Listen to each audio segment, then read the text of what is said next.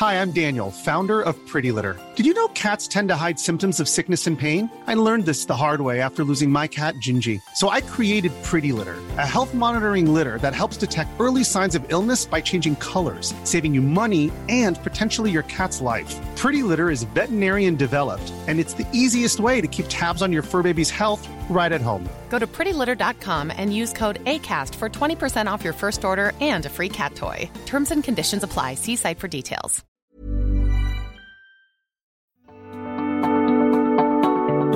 The Technion Israel Institute of Technology is where some of Israel's brightest minds ask the biggest question of all.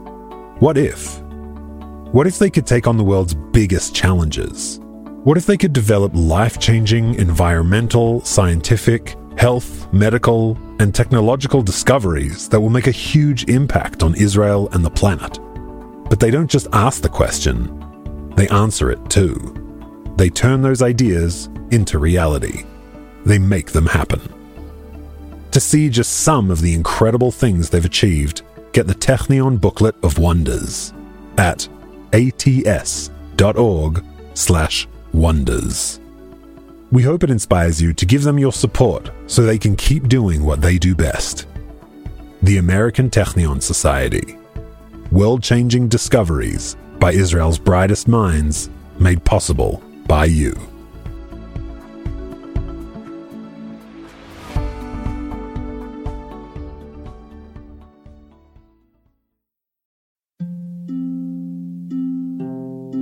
Hey listeners, it's Mishi. Last week we released our 50th Wartime Diary. This week is Yom HaZikaron and Yom HaAtzmaut. And as a way of marking this milestone and these dates, Yochai Meital and I will have a series of onstage conversations in New York and Cleveland. We'll discuss the process of creating Wartime Diaries, talk about some of the challenges we've encountered, the dilemmas we've had, the insights we've gained. So if you want to hear what covering the evolving story of this war has been like for us, we'd love to see you at one of our events. All the details are on our site, israelstory.org. And meanwhile, wishing us all calm and peaceful days ahead.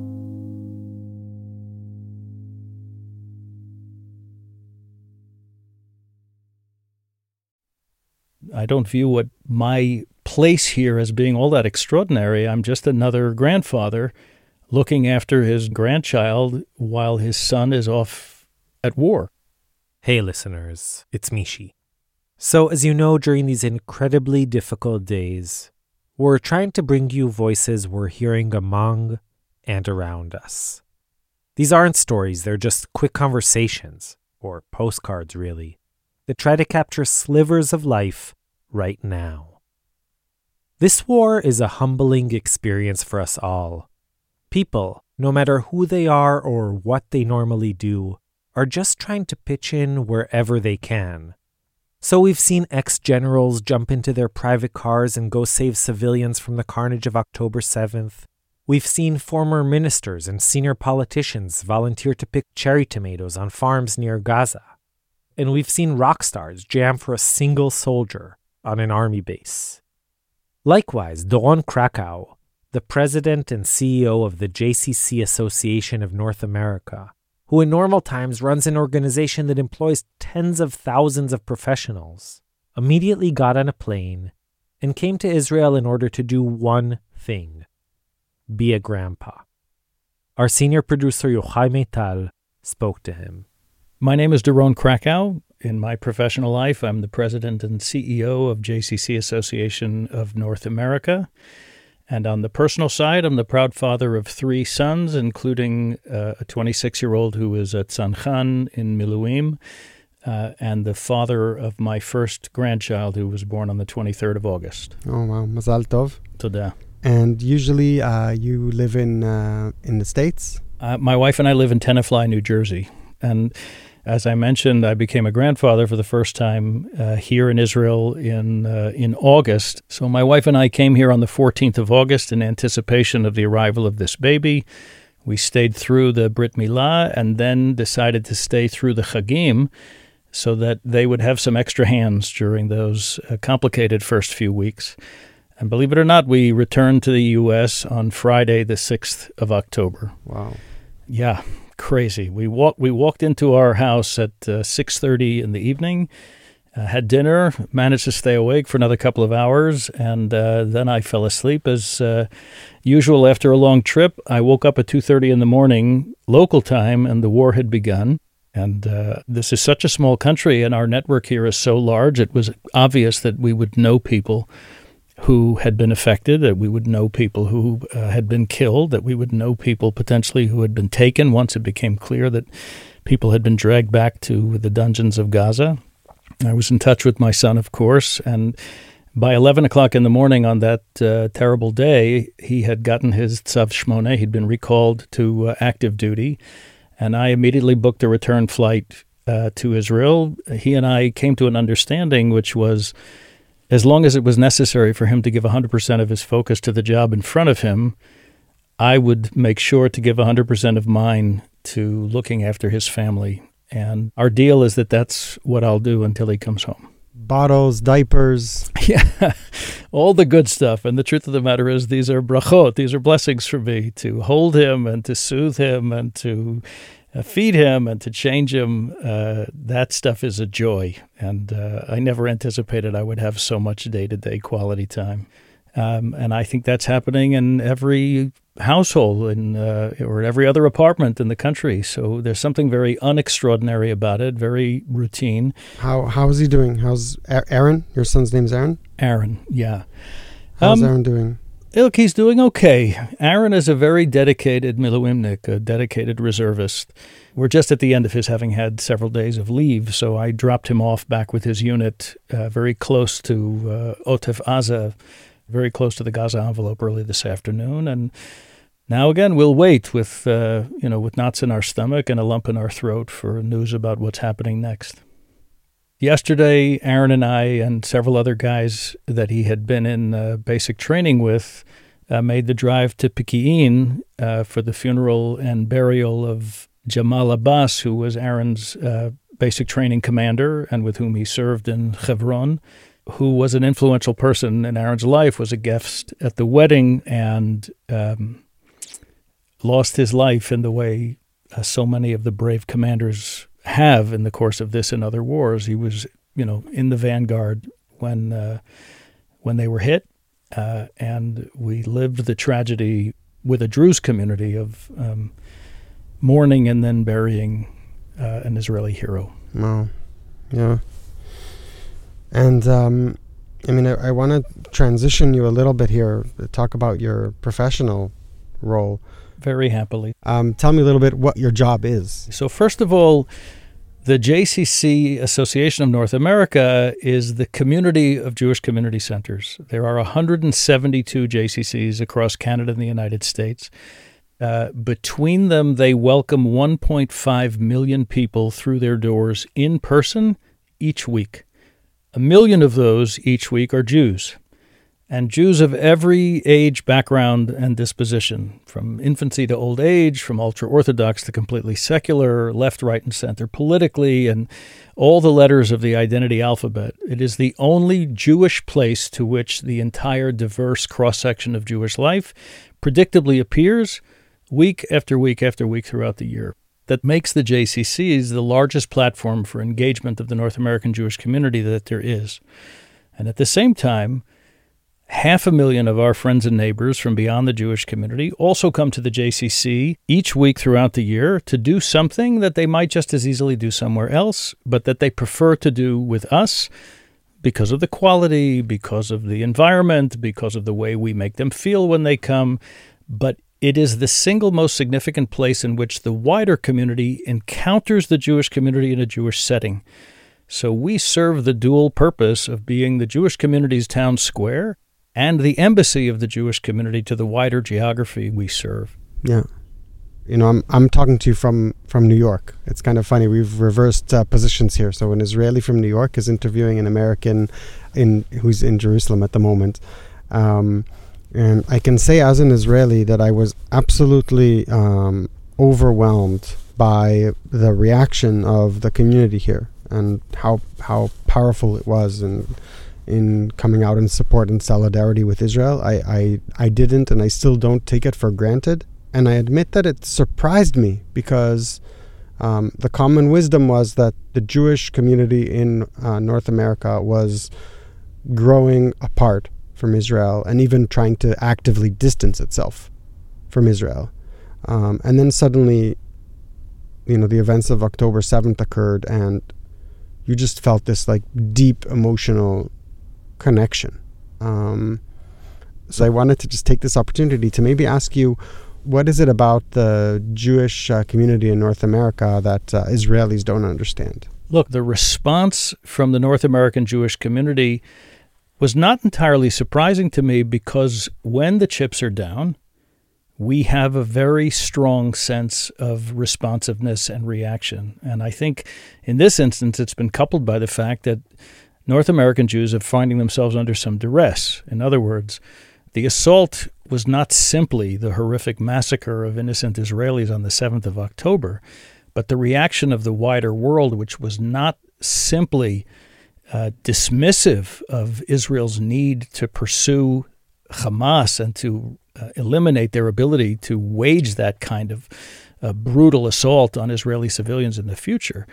But in so many places, it was coupled with a celebration of the Hamas freedom fighters themselves.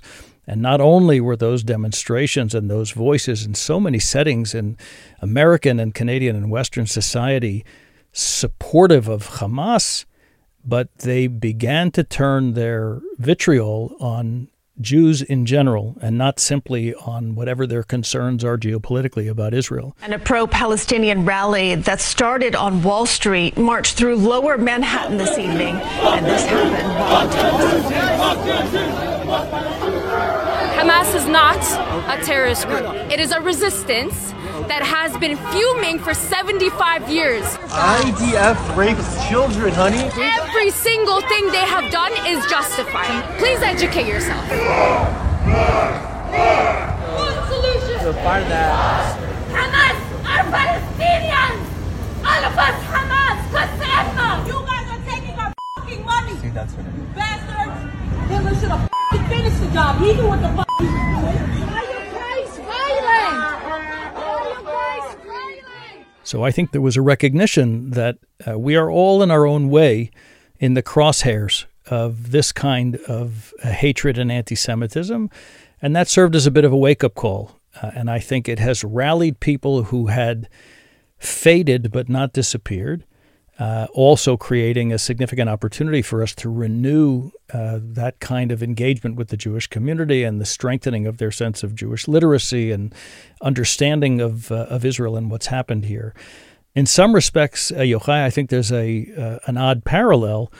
I told you earlier that I flew home on the 6th of October, where the running themes of life in Israel was that Israeli society was on the edge of the abyss, that democracy was tearing itself apart, that politics and judicial reform and all of these issues had opened these deep fractures in Israeli society, and there's some question as to what the future of Israel would be.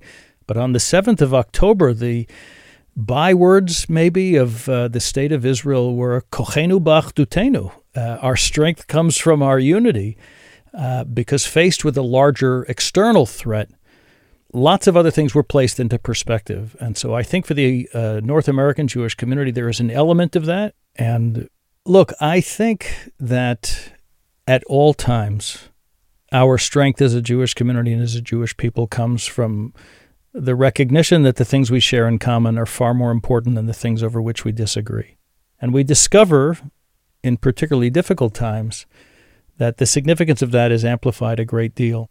So while I think these first weeks after the nightmare of October 7th has seen us rally in all parts of the Jewish world, we'll be tested as time goes by with the knowledge that the war is likely to be a protracted one.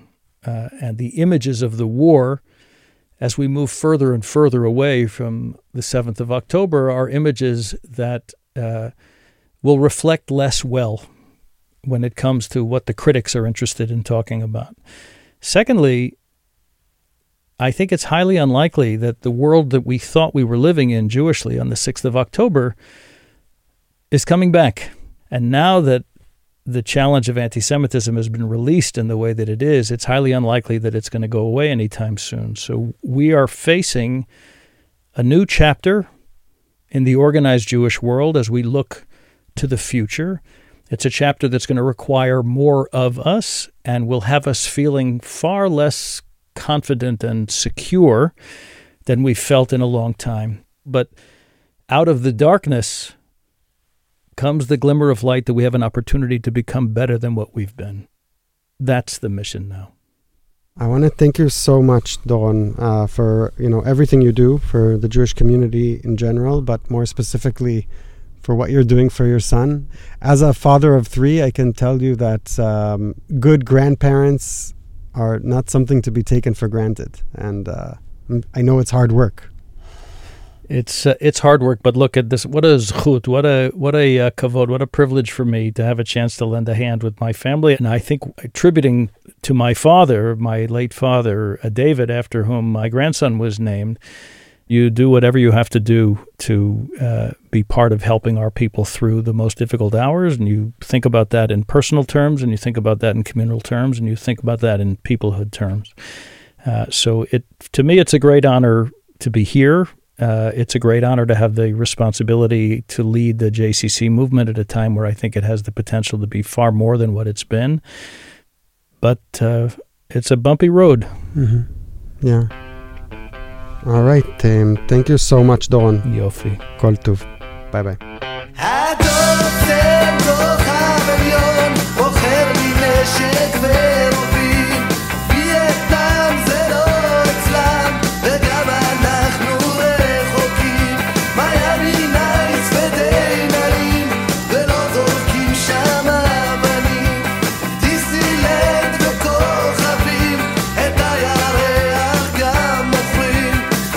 יש גבול, אין גבול, הוליווד